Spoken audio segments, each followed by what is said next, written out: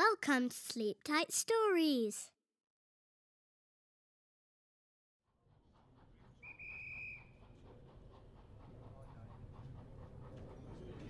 The Story Girl.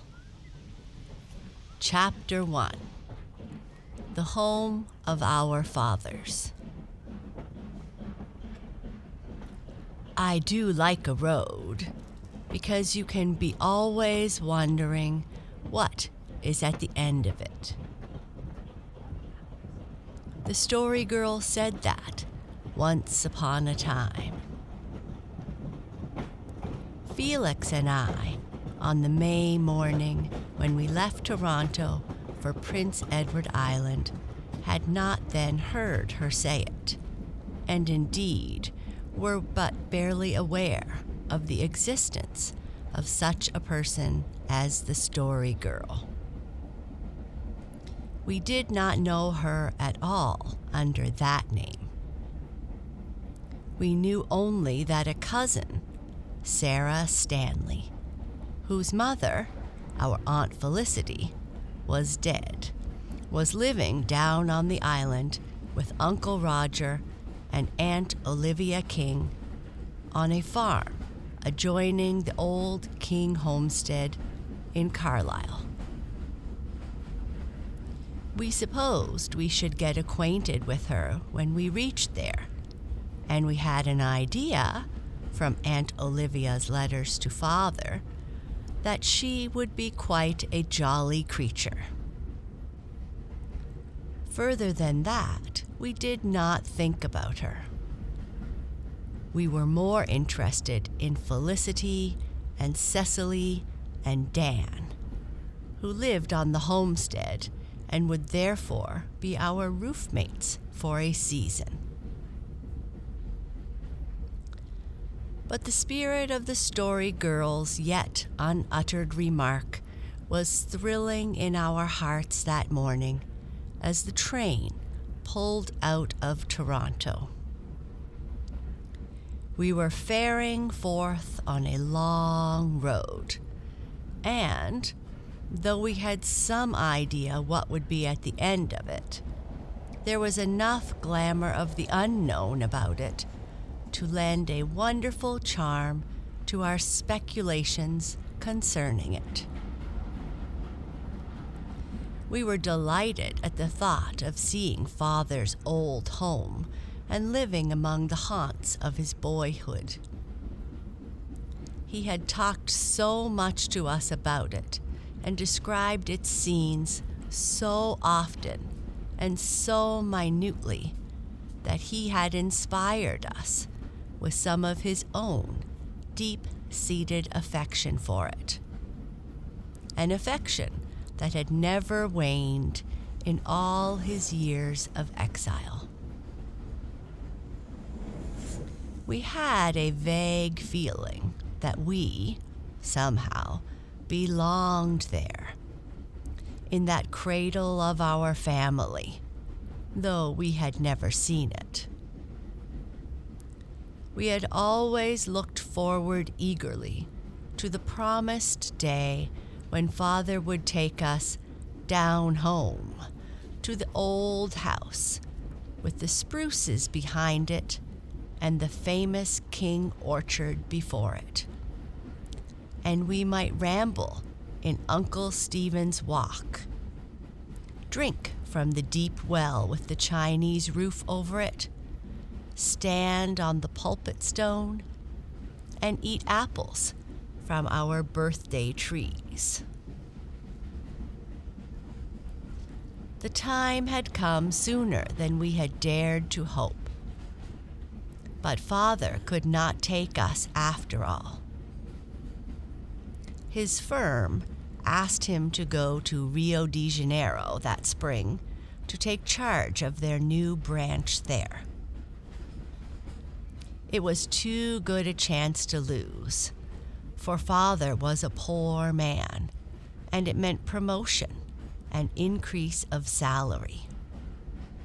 But it also meant the temporary breaking up of our home. Our mother had died before either of us was old enough to remember her. Father could not take us to Rio de Janeiro. In the end, he decided to send us to Uncle Alec and Aunt Janet down on the homestead. And our housekeeper, who belonged to the island and was now returning to it, took charge of us on the journey. I fear she had an anxious trip of it, poor woman. She was constantly in a quite justifiable terror, lest we should be lost or harmed. She must have felt great relief when she reached Charlottetown and handed us over to the keeping of Uncle Alec. Indeed, she said as much. "The fat one isn't so bad. He isn't so quick to move and get out of your sight while you're winking as the thin one. But the only safe way to travel with those young ones would be to have 'em both tied to you with a short rope. A mighty short rope." The fat one was Felix, who was very sensitive about his plumpness. He was always taking exercises to make him thin, with the dismal result that he became fatter all the time. He vowed that he didn't care, but he did care terribly, and he glowered at Mrs. McLaren in the most undutiful fashion. He had never liked her since the day she had told him he would soon be as broad as he was long. For my own part, I was rather sorry to see her going, and she cried over us and wished us well. But we had forgotten all about her by the time we reached the open country, driving along, one on either side of Uncle Alec, whom we loved from the moment we saw him. He was a small man with thin, delicate features, close-clipped gray beard, and large, tired blue eyes. Father's eyes over again. We knew that Uncle Alec was fond of children and was heart glad to welcome Alan's boys. We felt at home with him and were not afraid to ask him questions on any subject that came uppermost in our minds. We became very good friends with him on that 24-mile drive. Much to our disappointment, it was dark when we reached Carlisle. Too dark to see anything very distinctly as we drove up the lane of the old King homestead on the hill. Behind us, a young moon was hanging over southwestern meadows of springtime peace. But all about us were the soft, moist shadows of a May night. We peered eagerly through the gloom. "There's the big willow, Bev," whispered Felix excitedly as we turned in at the gate. There it was, in truth, the tree Grandfather King had planted when he returned one evening from plowing in the brookfield and stuck the willow switch he had used all day in the soft soil by the gate. It had taken root and grown. Our father and our uncles and aunts had played in its shadow. And now it was a massive thing, with a huge girth of trunk and great spreading boughs, each of them as large as a tree in itself. "I'm going to climb it tomorrow," I said joyfully. Off to the right was a dim, branching place, which we knew was the orchard. And on our left, among sibilant spruce and fir, was the old whitewashed house, from which presently a light gleamed through an open door, and Aunt Janet, a big, bustling woman with full-blown peony cheeks, came to welcome us.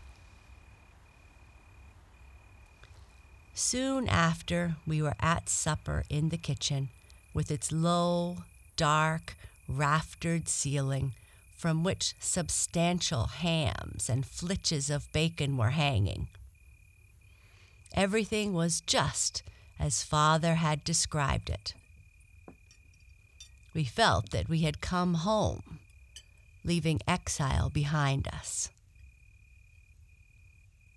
Felicity, Cicely, and Dan were sitting opposite us, staring at us when they thought we would be too busy eating to see them. We tried to stare at them when they were eating, and as a result, we were always catching each other at it and feeling cheap and embarrassed. Dan was the oldest. He was my age, 13. He was a lean, freckled fellow with rather long, lank brown hair and the shapely king nose. We recognized it at once. His mouth was his own, however, for it was like to no mouth on either the king or the ward side, and nobody would have been anxious to claim it, for it was an undeniably ugly one, long and narrow and twisted. But it could grin in friendly fashion, and both Felix and I felt that we were going to like Dan. Felicity was 12. She had been called after Aunt Felicity, who was the twin sister of Uncle Felix. Aunt Felicity and Uncle Felix, as Father had often told us, had died on the same day, far apart, and were buried side by side in the old Carlisle graveyard. We had known from Aunt Olivia's letters that Felicity was the beauty of the connection, and we had been curious to see her on that account. She fully justified our expectations. She was plump and dimpled, with big, dark blue, heavy-lidded eyes, soft, feathery golden curls, and a pink and white skin. The king complexion. The kings were noted for their noses and complexion. Felicity had also delightful hands and wrists. At every turn of them, a dimple showed itself. It was a pleasure to wonder what her elbows must be like. She was very nicely dressed in a pink print and a frilled muslin apron, and we understood from something Dan said that she had dressed up in honor of our coming. This made us feel quite important. So far as we knew, no feminine creatures had ever gone to the pains of dressing up on our account before. Cicely, who was 11, was pretty also, or would have been had Felicity not been there. Felicity rather took the color from other girls. Cicely looked pale and thin beside her, but she had dainty little features, smooth brown hair of satin sheen, and mild brown eyes, with just a hint of demureness in them now and again. We remembered that Aunt Olivia had written to Father that Cecily was a true ward. She had no sense of humor. We did not know what this meant, but we thought it was not exactly complimentary. Still, we were both inclined to think we would like Cicely better than Felicity. To be sure, Felicity was a stunning beauty, but with the swift and unerring intuition of childhood, which feels in a moment what is sometimes takes maturity much time to perceive, we realized that she was rather too well aware of her good looks. In brief, we saw that Felicity was vain. "It's a wonder the Story Girl isn't over here to see you," said Uncle Alec. "She's been quite wild with excitement about your coming." "She hasn't been very well all day," explained Cecily, "and Aunt Olivia wouldn't let her come out in the night air. She made her go to bed instead." The Story Girl was awfully disappointed. "Who is the Story Girl?" asked Felix. "Oh, Sarah Stanley. We call her the Story Girl partly because she's such a hand to tell stories. Oh, I can't begin to describe it. And partly because Sarah Ray, who lives at the foot of the hill, often comes up to play with it. And it is awkward to have two girls of the same name in the same crowd. Besides, Sarah Stanley doesn't like her name, and she'd rather be called the Story Girl." Dan, speaking for the first time, rather sheepishly volunteered the information that Peter had also been intending to come over, but had to go home to take some flour to his mother instead. "Peter?" I questioned. I had never heard of any Peter. "He is your Uncle Roger's handy boy," said Uncle Alec. "His name is Peter Craig, and he is a real smart little chap. But he's got his share of mischief, that same lad. He wants to be Felicity's beau," said Dan slyly. "Don't talk silly nonsense, Dan," said Aunt Janet severely. Felicity tossed her golden head and shot an unsisterly glance at Dan.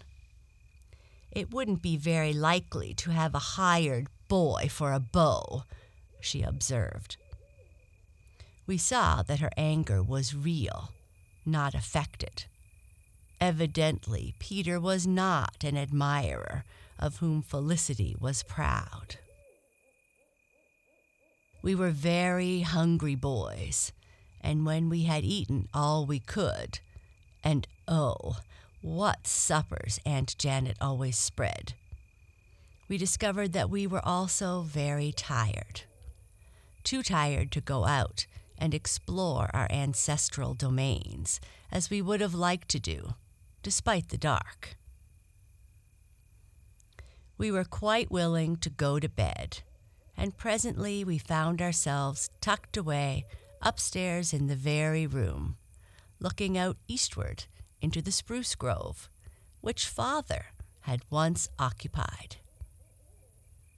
Dan shared it with us, sleeping in a bed of his own in the opposite corner. The sheets and pillow slips were fragrant with lavender, and one of Grandfather King's noted patchwork quilts was over us. The window was open, and we heard the frogs singing down in the swamp of the Meadow Brook. We had heard frogs sing in Ontario, of course, but certainly Prince Edward Island frogs were more tuneful and mellow. Or was it simply the glamour of old family traditions and tales which was over us, lending its magic to all sights and sounds around us? This was home. Father's home. our home. We had never lived long enough in any one house to develop a feeling of affection for it. But here, under the roof tree built by great-grandfather King 90 years ago, that feeling swept into our boyish hearts and souls like a flood of living sweetness and tenderness. "Just think, those are the very frogs Father listened to when he was a little boy," whispered Felix. "They can hardly be the same frogs," I objected doubtfully, not feeling very certain about the possible longevity of frogs. "It's 20 years since Father left home." "Well, they're the descendants of the frogs he heard," said Felix, "and they're singing in the same swamp. That's near enough." Our door was open, and in their room across the narrow hall, the girls were preparing for bed, and talking rather more loudly than they might have done had they realized how far their sweet, shrill voices carried. "What do you think of the boys?" asked Cecily. "Beverly is handsome, but Felix is too fat," answered Felicity promptly. Felix twitched the quilt rather viciously and grunted. But I began to think I would like Felicity. It might not be altogether her fault that she was vain. How could she help it when she looked in the mirror? "I think they're both nice and nice-looking," said Cecily. "Dear little soul. I wonder what the Story Girl will think of them," said Felicity, as if, after all, that was the main thing.